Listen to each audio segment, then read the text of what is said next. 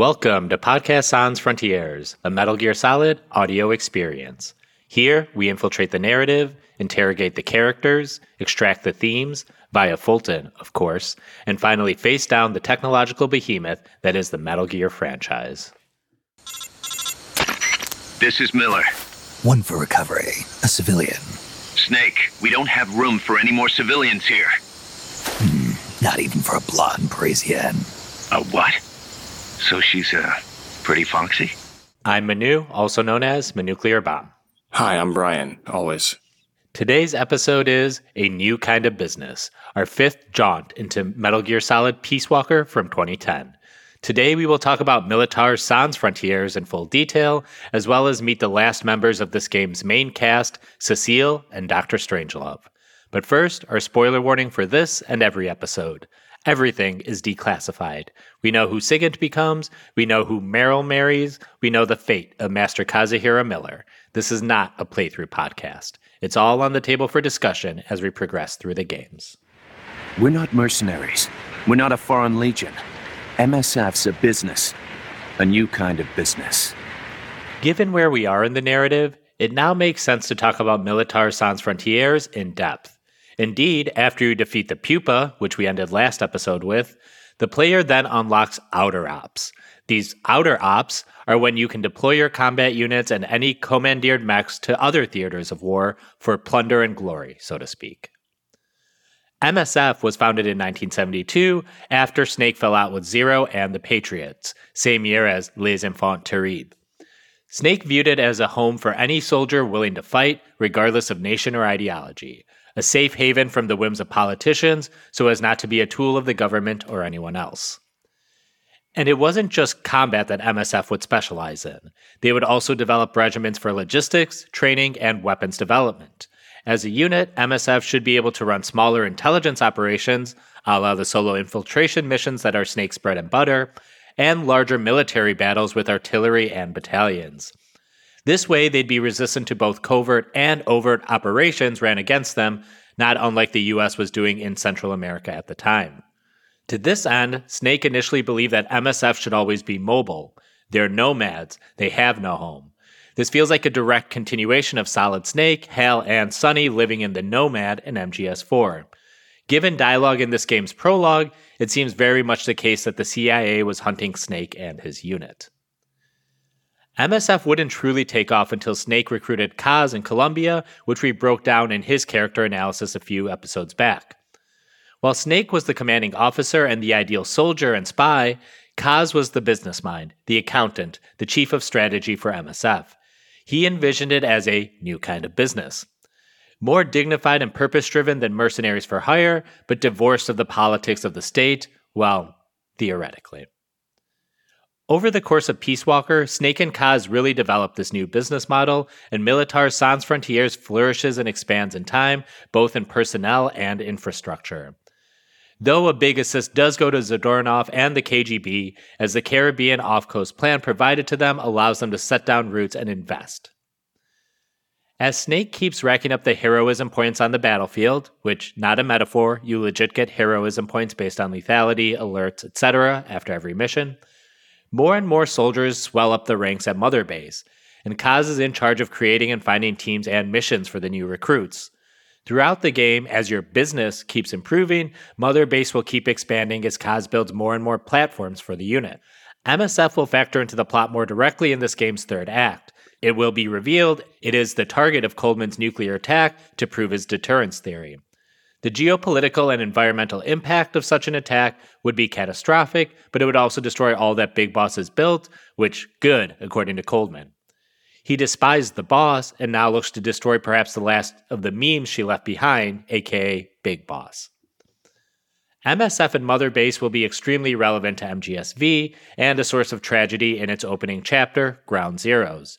While Snake is off trying to rescue Paz and Chico, XOF Commander Skullface will burn Mother Base to the ground, killing everyone in the process. The only survivors of the attack would be Big Boss, upon his return from Cuba, Kaz, and some no-name medic that I'm sure has no import whatsoever. We'll get there, of Just course. some guy. He's literally just some dude. I do like. I hesitate to call it like a plot twist that MSF is the target of Coldman's strike, but it's a nice, it fits nicely because they kind of come off as in the first part of his first few appearances, he comes off like he's mostly ambivalent to Snake, and it's like, no, he hates him. Like that, I don't know. I thought it was strange earlier in the game, this time through, that you don't really get like any personal vendettas between them, even though they should be, like, by the lore. But I don't know. I think that fits. I think that fits well. It's not really a huge twist. It's not even like as good as the Houseman stuff in MGS1, but so it's fine. Like you said, it's not a twist, but it fits well with the story to kind of bring all the threads together. Because the expansion of MSF was kind of happening separately from everything else that was going on with the plot. So to kind of bring that all back together, and also you spent the game building MSF, so adding platforms and teams and recruiting people. So theoretically, you have some stake in its not being destroyed, which is nice. The MSF logo in this game is yellow and black, and in its center is a skull in the shape of Pangaea, the supercontinent that made up the world 335 million years ago. It would break apart about 200 million years ago. The Outer Heaven logos in the MSX games, as well as Liquid Ocelot's Outer Haven, prominently featured a skull, so the inclusion here sets that up, a meme to be passed down to Outer Heaven and Haven from MSF. Also, it looks more like the Ludens logo than the other ones did. So, like, out of canon, it represents Kojima kind of refining his own personal logo. Like, it does not look that different from the from his current logo. No, you're absolutely the Luden. Yeah, right. So and I like that. I would say his personal logo prior to this, and especially under Konami, was the Fox logo, starting in MGS3. I mean, it started with Foxhound way back when, but the Fox logo with MGS3 kind of became the Kojima Productions under Konami logo for a while. And this is kind of what it will become once, Kojima Productions is no longer a Konami subdivision, which is a good catch. I didn't even think about that, but that's exactly right. And Pangaea being a singular landmass making up the entire world feels appropriate for the without borders motif. We are all just one, unified, the world made whole in the parlance of the boss from MGS3. MSF is, of course, named after MSF. That's to say, Médecins Sans Frontières, also known as Doctors Without Borders, though the game is clear that it is not at all based on how Doctors Without Borders actually operates. But the similarities in philosophy are apparent, and the real MSF is often found operating in war zones and areas suffering from endemic diseases or natural disasters. The former we see in both Peace Walker and the Phantom Pain, and the whole endemic diseases thing is a big part of the Phantom Pain itself. Médecins Sans Frontières was established in 1971, so just a year before our Militaires Sans Frontières would be fictionally founded. It arose out of the events from the Nigerian Civil War, as doctors tried to get medical assistance to the region of Biafra, but had difficulty due to a blockage by the Nigerian army. Also a motivating factor was the 1970 Bola cyclone, one of the worst natural disasters in terms of human life lost. The storm hit East Pakistan, now known as Bangladesh, and parts of India and led to desperate need for medical care. And this MSF would also be in Nicaragua 2 years before the events of this game to help with an earthquake that hit Managua. Doctors Without Borders has been operating ever since, often attached to war zones and regional conflicts, from the U.S.'s imperialisms into Vietnam and Cambodia, to African conflicts in Liberia and Rwanda, into the several conflicts still continuing today. The organization would get a Nobel Peace Prize for their efforts in 1999, which would feel deserved if the Nobel Peace Prize hadn't been given to war criminals as well. Think Henry Kissinger and the drone bomber-in-chief Barack Obama.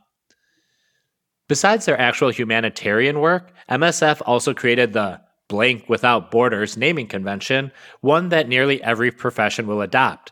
There's Lawyers Without Borders, Engineers Without Borders, and maybe my favorite, Payasos Sin Fronteras, or Clowns Without Borders. That meme, of course, was picked up by this game and our podcast. And fitting in with this game's themes and our own proclivities, there is a socialist streak to this anti-nation angle. Lenin spoke at length about the national consciousness rising alongside capitalism, as he says, For the complete victory of commodity production, the bourgeoisie must capture the home market, and there must be politically united territories whose populations speak a single language. Therein is the economic foundation of national movements. The tendency of every national movement is towards the formation of national states, under which these requirements of modern capitalism are best satisfied. Nations are evolved over time, usually around language, territory, economy, and culture. Boy, it feels like all of those are organizing pillars to various Metal Gear Solid games, no? From this emerges dominant countries, usually on the backs of colonialism and financial strangulation, as Lenin laid out in Imperialism, the highest stage of capitalism. Lenin, to be very condensed here, believed in uniting oppressed nationalities under the banner of a working class, which is not unlike what Snake is trying to do with MSF. This isn't a great one-to-one comp because this game is very specifically about Imperial War, but replace soldier with worker in all these without borders chats we have in this game, and I think it will be illuminating to the player. Again, none of this is to attribute socialism or Marxist-Leninism to Kojima himself or even this game. But as I've argued, it's a reading that can be defended with story examples, and the more we cover these games, the more I think it is very much undergirding Mr. Kojima's work. And I do think there's a lot of capitalism in the DNA of Militar Sans Frontières, though not in a positive light. While the idea of joining Beyond Borders is an attractive one, Kaz very much wants to make this a business with big C capitalism at the forefront of his mind. MSF will invest heavily in R&D, seemingly inventing Doritos, energy drinks, Mountain Dew, and Axe body spray. Fortunately, they could not invent Monster Energy because that was already invented in Death Stranding, as we all know. Picking up the themes from MGS4, war and capitalism can't be separated from each other in these times. Indeed, to keep MSF running, you need to make sure your monthly income statement stays in the black, and you do so by how strong your combat unit is. More soldiers leads to more battles, which leads to more money, well, at least for the people on top. I don't know, I feel like Kaz, it's definitely something that comes off a little more in V, is that Kaz is not. I don't think Kaz is supposed to be an avatar for anyone. Like, I don't know if he's supposed to have necessarily positive attributes because he's sort of the chief architect of the revenge stuff in V, and like it's sort of his will that poisons Diamond Dogs a little. I would say. I think you're absolutely right. I even think that him renouncing the real big boss at the end of it is not necessarily. It's supposed to be sort of a mistake, I guess, because like again, this is the only real flaw with V is that it does not quite bridge the gap between this big boss and evil dictator big boss from the MSX games. So like I don't feel like him renouncing big boss is meant to be like a positive. Because I think Kojima can't bring himself to dislike Big Boss because he likes him so much. But Kaz is definitely, Kaz is not necessarily a pure-minded individual, I would say. He's not an idealist. I was just going to say Metal Gear Solid characters, there's like, are they likable and are they good? And Kaz might be the highest on the likability scale, but like pretty low on is he actually good? What he does, his influence on the system, which I think you hit right, is like he, like Skullface, puts his lust for revenge in the system, and then it's a driving force. And just like this whole idea of this like mercenary for hire business, and I know he envisions that something greater, it's not a good idea. Private military companies, as MGS4 laid out, are bad, very, very bad. So I do think Kaz is like super likable and a really fun character, but yeah, I do think he is putting in some deleterious elements into the system, so to speak. It's not fair to blame him entirely for it, obviously. No. I do think... But go ahead. In lieu of actually seeing Zero, Kaz is sort of the avatar for that. Like, we don't really see that happen with Zero because he's just not... Big mistake, I feel like, not having him be like an on-screen character after 3 because you can't get to see how he's changed and what about him that Snake finds so detestable. Because, like, again... The guy in Metal Gear Solid 3, the goofy weirdo who liked James Bond movies, it's hard to really see him as like the greatest villain on the planet. But that's what the canon tells us, so it's kind of hard to reconcile those. Yeah. And I have a section prepared on Zero near the end of our Peace Walker coverage because I do think it's at least worth talking about him a little bit before we get into MGSV. And he does have a little more presence there because he's actually at least heard in that game, I guess. But because MGSV is a pretty big story, I do want to talk about Zero a little bit since he's not physically present in this game. Well, we've talked at length about MSF with the communist detour befitting your host, but I can tie it to one other thing of great importance to me. That is the Brotherhood Without Banners from A Song of Ice and Fire, or as more people will know it from, Game of Thrones. Mostly Season 3, though they do crop up back in Season 6. Hell yeah, they do. The Brotherhood Without Banners in Westeros were a combat unit dispatched by Ned Stark in the name of King Robert Baratheon, though both Ned and Robert would fall before they completed their mission. Though their king fell, the Brotherhood did not give up the fight. In fact, they formed closer bonds with each other and decided they weren't going to fight for one monarch or another, but rather for the small folk, so they weren't going to be tools of the government or anyone else either. They adopted the name Brotherhood Without Banners, which is pretty much the Westerosi take on Soldiers Without Borders. Like MSF, the Brotherhood Without Banners is led by their own grizzled one-eyed soldier, the Lightning Lord Beric Dondarrion. Beric, we will learn, is kept alive by the magic of the Lord of Light, but tales of him and his brotherhood spread like wildfire through the country, creating a myth and legend around Beric that outpaces the man himself. And wait, the similarities don't just end at Soldiers Without Banners or one-eyed leaders. The very fate of both organizations is pretty much the same. MSF will go on to become Diamond Dogs, an organization fueled by a lust for revenge, in part due to Snake and Cause's trauma, but also because of the actions of Skullface, a man with the gray face of a corpse. Which brings me to Lady Stoneheart. Game of Thrones fans may not know this, but in the books, Catelyn Stark is revived following the Red Wedding, and she comes back as the zombified figured Lady Stoneheart, who leads the Brotherhood Without Banners in place of Beric. Gone are the ideals and missions of the Brotherhood, now they only exist for revenge. Revenge against the Lannisters and Freys, and the ruin it brings upon the Brotherhood in the process. I'll end the Song of Ice and Fire tangent here, but the similarities are, for lack of a better word, stark. So with that out of the way, let's pick back up with the story. After defeating the Pupa and recruiting Huey Emmerich to MSF, Snake makes for the Cloud Forest, wherein the ruin should be Dr. Strangelove, lead architect of Peace Walker's AI Matrix.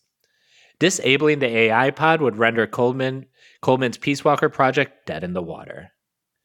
Before we go any further, I do want to circle back to Huey for a second. After his recruitment, the player now has access to a dozen or so tapes from Huey about his backstory, about Peace Walker, and some that are just flat out Easter eggs. We talked about his history in full last time, but some of the other revelations in his tapes are as follows. Peace Walker has a built-in hydrogen bomb for self-destruct, making it impractical for another nuclear power to target and destroy Peace Walker without causing massive death and destruction. The H-bomb contained in Peace Walker has the power that rivals the Tsar Bomba, a Russian-developed aerial bomb that is the most powerful nuclear weapon ever tested.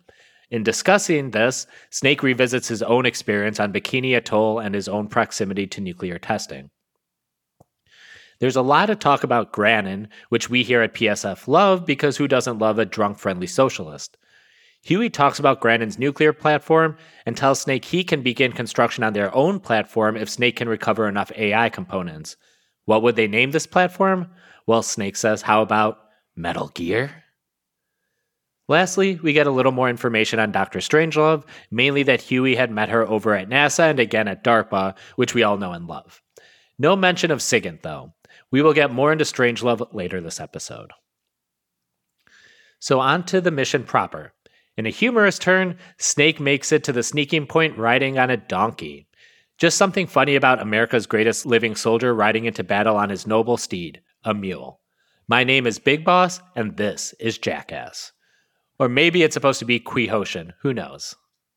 The Chapter 2 title flashes on the screen, The Phantom Hero. The mission difficulty keeps jacking up. You will now have to deal with scouts and snipers on the regular, enemies that are hidden and camoed, and carry wires to counter CQC. These next couple maps leading to the ruins are very similar to MGS3, especially the maps right before you fight the end. This is where the game has its most survivalist game DNA. Snake makes his approach, but he's spotted by the Chrysalis flying above the treetops. One thing we haven't pointed out yet is that these AI pods and AI weapons all have eyes that are pretty much HAL 9000 from 2001: A Space Odyssey. Very possibly Kojima's favorite film, and maybe one of the 2 to 3 most prominent influences on Metal Gear Solid.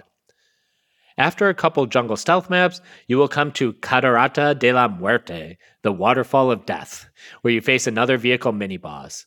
This time it's the Mi-24A attack helicopter, but as we with Metal Gear brain poisoning would call it, a hind.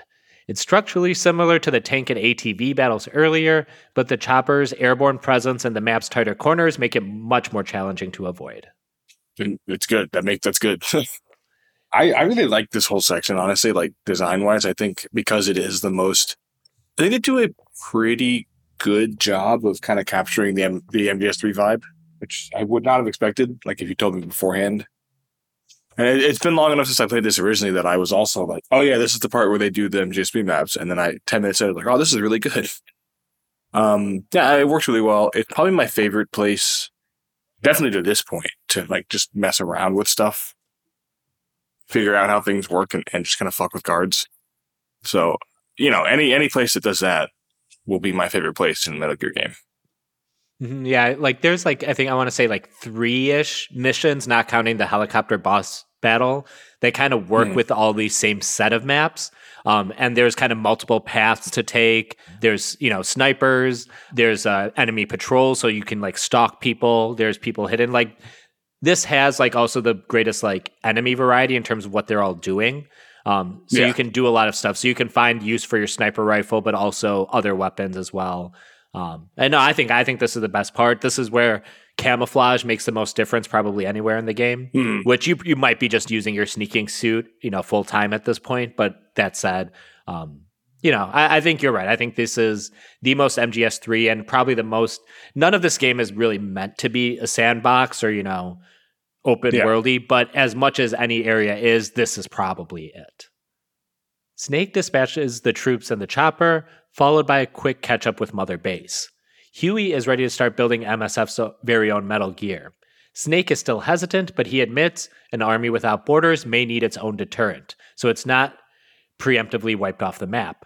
Otacon moves forward with the project named Metal Gear Zeke.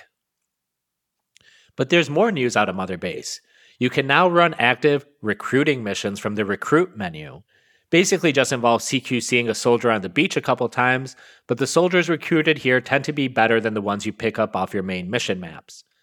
These also play as an in-game consequence of Snake building the reputation and spreading the word of MSF. We will circle back to this mode in a future episode. And lastly, you can now develop the sneaking suit, which is critical to S-ranking missions in this game. It muffles your footsteps when crouched and allows you to sneak up on enemy soldiers at full speed. This will be especially effective when replaying the vehicle mini-boss levels, as sneaking up and extracting the escort troops are the only way to get the best rankings on those missions. Okay, back to this mission. Snake heads for the lab, but before he can really get going, well, he meets a foxy French lady out in the middle of nowhere. This is Cecile, who's not a super major player in this game, but does factor into the key mystery of the story. As such, we'll do a full, albeit brief, character dive into her now. They told me this was a paradise. That there were more rare birds here than anywhere else. That there was no war here. That it was safe. So this foxy Parisian, as the game itself puts. Cecile as a name comes from Latin for blind, possibly blind to self-beauty, which that beauty part definitely applies to Cecile. But also, the tale she will tell Snake here will be one in which she was blindfolded the whole time, so maybe something there? And Cosima descends from Greek, meaning order or, again, beauty. Do you think this game wants us to think she's hot? And sorry, I missed saying her full name, Cecile Cosima Caminades, who is played by Catherine Taber, who also voiced Padme in the Star Wars Clone Wars animated series. Cat Taber's another.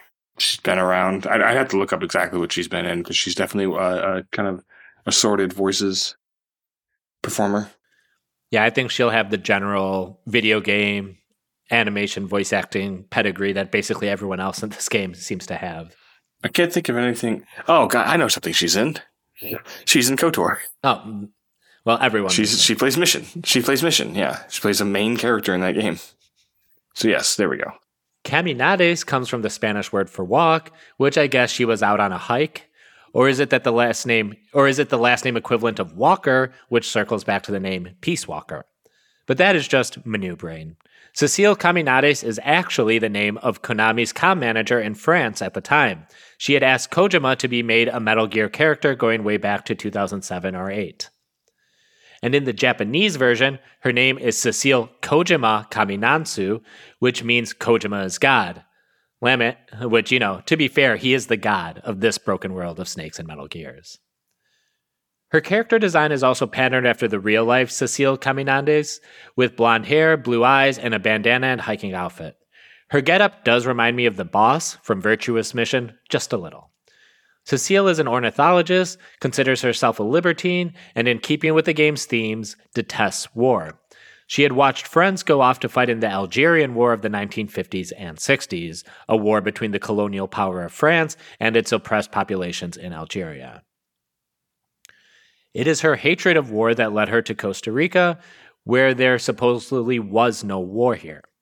Idealistic, but it really speaks to how the US and Western allies have made the entire world a battlefield.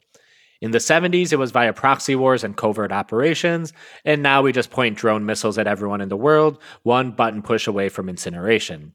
There is nowhere now where there is no war, no place to hide, or Hideo.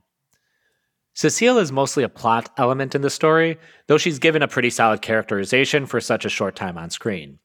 There is a certain Bond girl-esque feel to her, maybe not a lead Bond girl, but one of the Bond allies along the way. Though she and Snake never hook up, she's clearly into him and vice versa. She seems pretty tough, having withstood torture and escaping on her own. Cecile never really pops up again in the Metal Gear storyline. You can find a photo of her in MGSV, but as one of the few civilians at Mother Base, she was returned back to France prior to the UN inspection fiasco of MGSV Ground Zeroes. Do you think Cecile's hot? I don't have any real thoughts. Kaz does. I love that bit where he Kaz is like, we can't take on any more civilians, and Snake's just like, oh, she's pretty hot though. And Kaz is like, oh. Like, he just... it isn't a Kojima game unless they freak out about, hot women. Woman? I feel like that one's almost like... I think, that one's almost like a joke, though. Oh, for sure, yeah. Kaz is such a weird, pathetic idiot that they're making fun of him. Mm-hmm. Which is great. That's the way you should do it. Cecile, being the ornithologist, quickly put Snake in his place about all things birds, ruining his cover. None of that is important, though. What matters is Cecile made the tape of the boss's voice we heard in the game's prologue. This must be Paz's friend, thinks Snake, as he asks her to run down her imprisonment and escape. She recalls hearing the voice of Dr. Strangelove, who was awful kind to her. And there was another voice, the voice of the boss, one that Cecile would hear singing from time to time. Snake asks if the voice said anything else. Cecile says yes. It said Jack. This tenses Snake up as he seems to be closing in on the truth of all that is happening. Cecile and Snake wrap up like nearly all encounters do here in Central America. Cecile laments she can't go back, giving Snake a chance to wax poetic about MSF. In that case, come to our place. Huh? You don't need a passport there. Don't even need a name. If you want to go back to Paris, we'll take you there anytime. What I want is a shower, a change of clothes, and a cigarette. I've got a cigar. It's Cuban. No French cigarettes? I prefer unfiltered. Fresh out.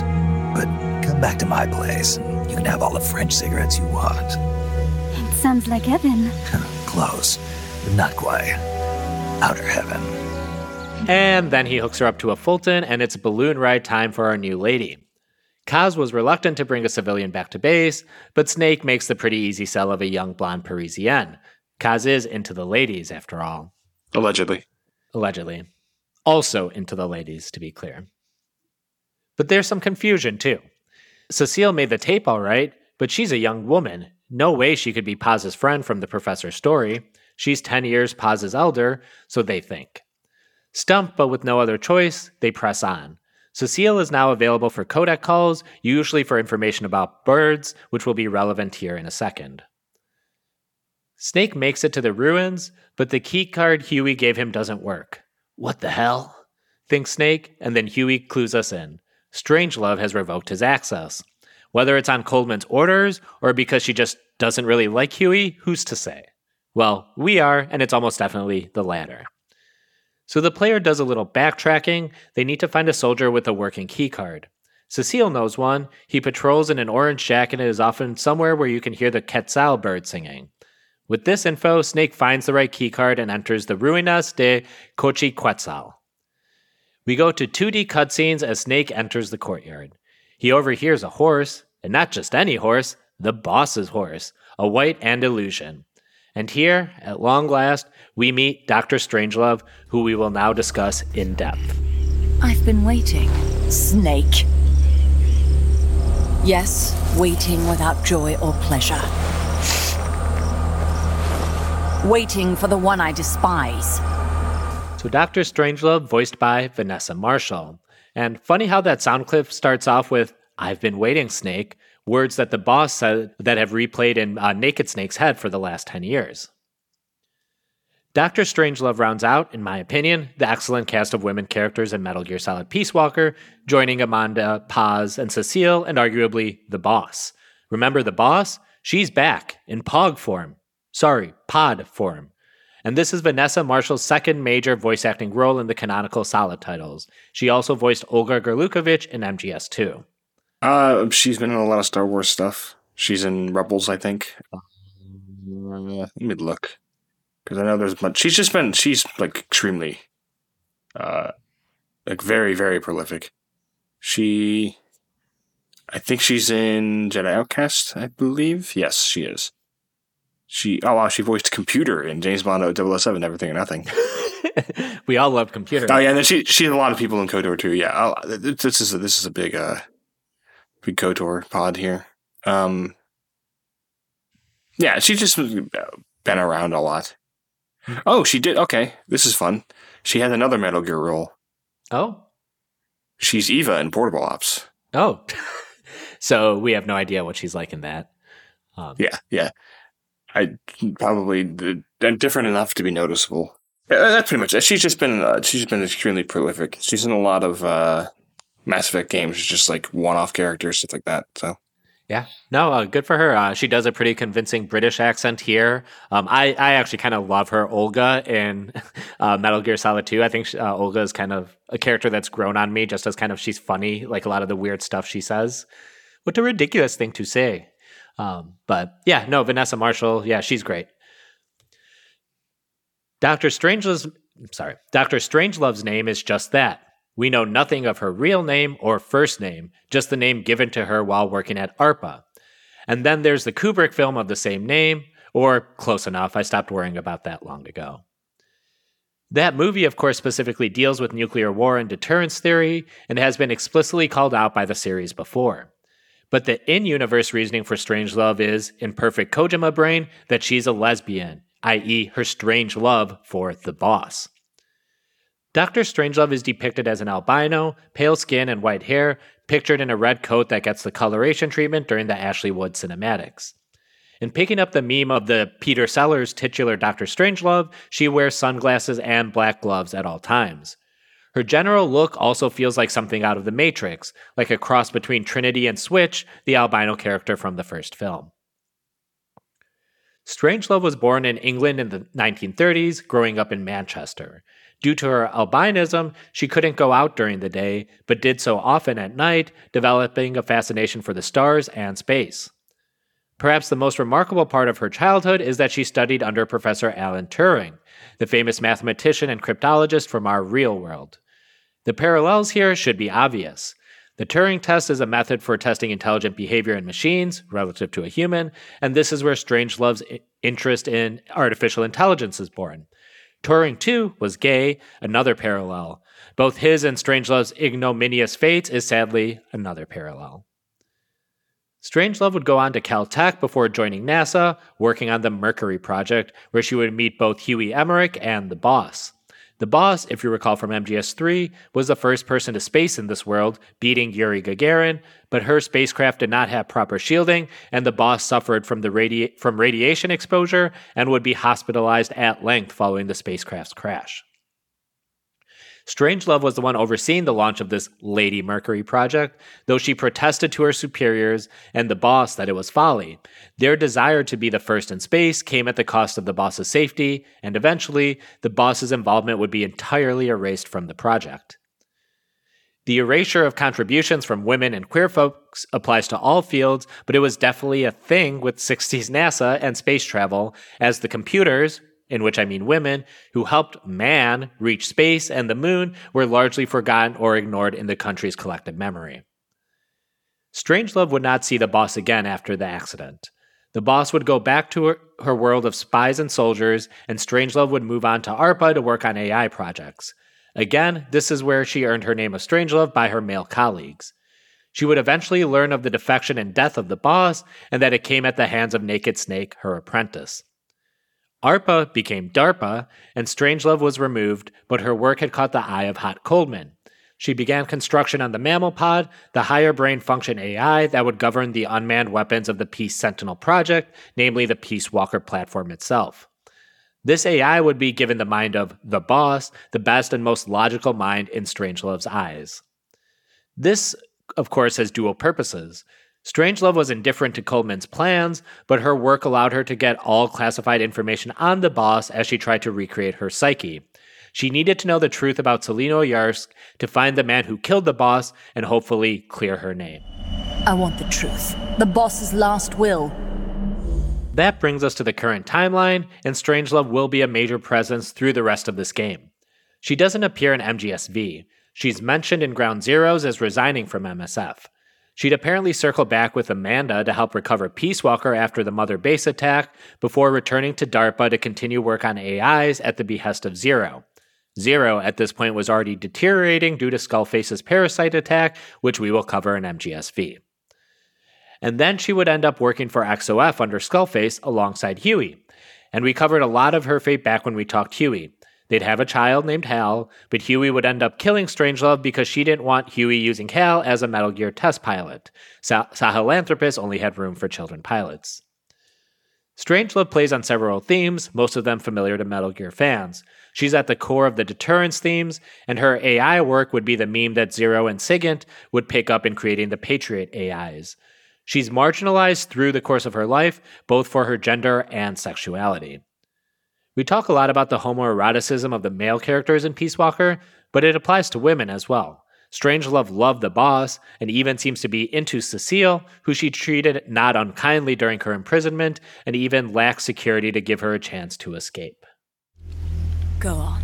Kill me like you killed her. Kill me like you killed the boss. Kill me! What exactly do you... Come on, Snake. Or should I say Big Boss? That filthy title given you as reward for murder. Do you still wear it with pride? You chose a shadowy country over the mentor who made you what you are. You brought despair to good soldiers everywhere. You used the pretext of a mission to kill a true hero. Is that what you call loyalty? Answer me! So let's get to this Strangelove encounter, shall we? She's a snuffer, and she offers Snake some snuff. The shot of her giving him a hit is fantastic, framed like the royal kiss with Snake on his knee, holding her outreached hand.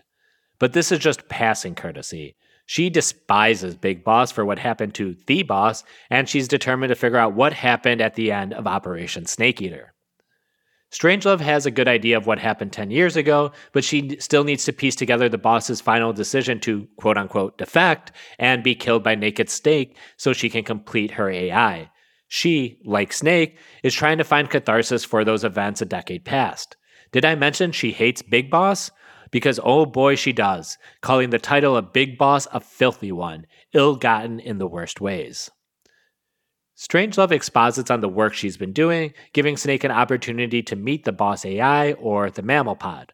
The boss, as the finest tactical mind the West had ever seen, was the best person to pattern for the Peace Walker project. She would know exactly which targets to pick for retaliation. But again, Strangelove's true purpose was understanding the boss in her final moments, her last will, so to speak. Snake, for his part, just keeps reciting the CIA-approved summary of Operation Snake Eater, that she was a traitor and he had to kill her. She's a dirty defector and there isn't much else to it. But when Snake steps inside the AI pod, it calls him Jack and he starts having flashbacks to the final encounter at Selino Yarsk. Snake's memories are a mess at this point.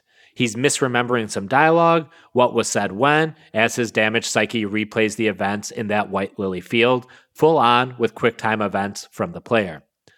Tears can be seen on the boss's face through these moments as well. Snake eventually passes out in the pod. So I really like. I wish Strangelove was in the series a little more, because I feel like what we just went over is like good backstory, but like it doesn't really. I don't know. I would say she doesn't. She's very much a plot. She just does plot in the game. That's all she does. And even her sort of appearance in MGSV is just having plot done around her. But I think she had one of the coolest designs in this game, and I think it's one of the better performances. And I think the torture scene is probably the best scene in the game. But it is more Snake. Like, it's his characterization, and I really do love. I love that he sticks with the lie. You would assume, because I think, especially if you just played MGS3 for the first time, you would assume if he met someone else who knew the boss, he would spill it, and he'd say like what happened and all this, because like it's obvious he doesn't believe that. I mean, Strangelove even calls it on. It's like obvious he doesn't, like, why are you doing all this stuff if you believe that she was just a traitor? But he's doing it out of just loyalty to her because she didn't want anyone else to know. And it's like really honestly sad. Like he probably doesn't have to do that. Like nobody would blame him if he didn't. But it's just like you said, his psyche is all fucked up and he doesn't know. Because at this point, I mean, I would say narratively the function of this game is getting him from the broken, destroyed, like completely faithless person he was at the end of 3 to the sort of crusader he is in V. And I feel like this is kind of the, like, it's kind of the crucible he has to go through, like reliving this and figuring out like what exactly how he feels about it. He doesn't even know. It's really great. It's one of Hader's best performances. It's if you ever want to hear him yell a bunch, this is one of your best chances for it, of just him yelling in pain over and over because he's getting, like he's being electrocuted. But I really like it. I just kind of wish Strangelove had something else to do in the game. But this is how these games are. They're not long. They're simultaneously not long enough and too long. A couple things I'll say. First one, I think Hader's performance is the right thing to hit on because, the torture scene is great, but also when he's just repeating the CIA-approved story about Operation Snake Eater, you can almost feel like he's dead inside delivering those lines. Yeah. Like he's going through the motions. He knows he has to go, but you can kind of tell there's no conviction to it in a way that's like good acting, not just like Hader phoning it in, but like... He's definitely holding something back, and you might not know what it is, but you can kind of tell that in his voice register. I think, and I don't disagree that Strangelove kind of is here for plot, but I think it's a very specific part of the plot in that this game is about, like you said, this is the Crucible. This is Snake finally getting catharsis for what happened with the boss in Operation Snake Eater. And there's really no one else in this game who could possibly share that catharsis with or be a sounding board for it without like them knowing the boss. Like he talks a little bit about it with Kaz, but Kaz is a guy he picked up, off the streets of Colombia 2 years ago. Strangelove is someone who had a longer history with the boss and was in love with her. Yeah. So they're both kind of searching for the truth. So it's almost like they're parallel storylines that kind of tie up together with what happens with the AI pod at the end of chapter 4. I think that's what it is. And I do think she exists to serve Big Boss's arc. I think that's correct. But I think she does have an arc herself in there, and that both of them tend to be about character, which is ultimately what I kind of like to see. I guess I'm sad that it's an arc that just ends here. Yeah. And then it's just like, and then she died. And it's like, well, okay. I feel like there's not a whole lot of tweaking because she's not, aside from eventually dying, because Hal's. I mean, she didn't have to be Hal's mother either. They could have just not done that. She could have been in V the whole game and just hung out. Mm-hmm. Done a lot of. I mean, I don't know. Oh yeah, I agree. I think I would definitely would have liked to see her character show up more. Like if she had been in previous games, like later in the timeline, or MGSV is the most logical place. I agree. She's one of the characters you want more out of. I think that's what ultimately it comes down to. So we've gone over a lot today. Let's call it quits there. The only thing we can believe in with absolute certainty is the mission, Jack.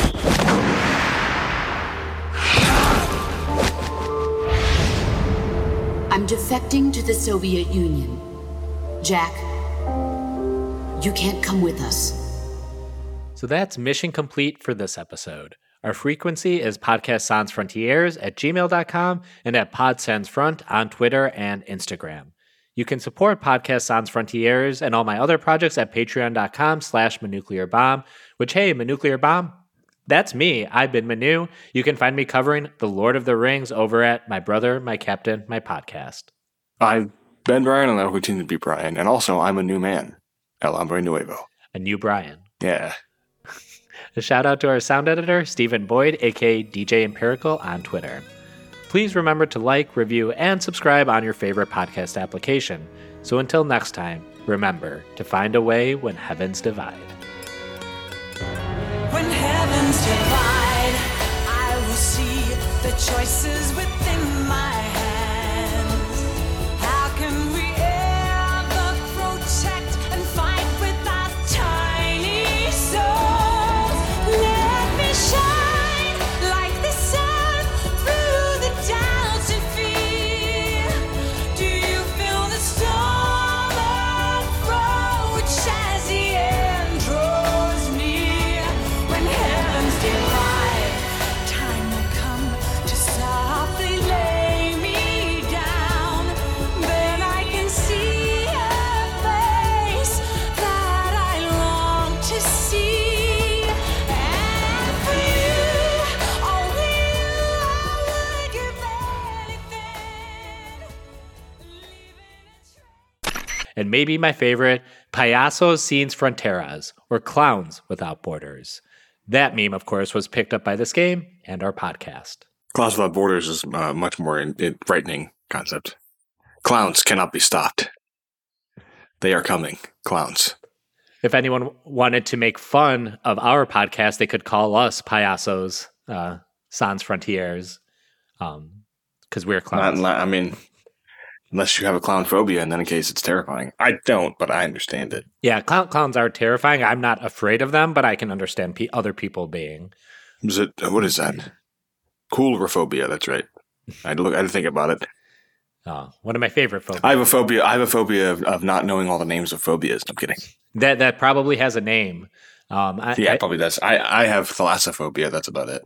There's Hippomonstrosesquipedalia phobia, which is the fear of really long words. So I think the people naming the phobias are like super in on the joke.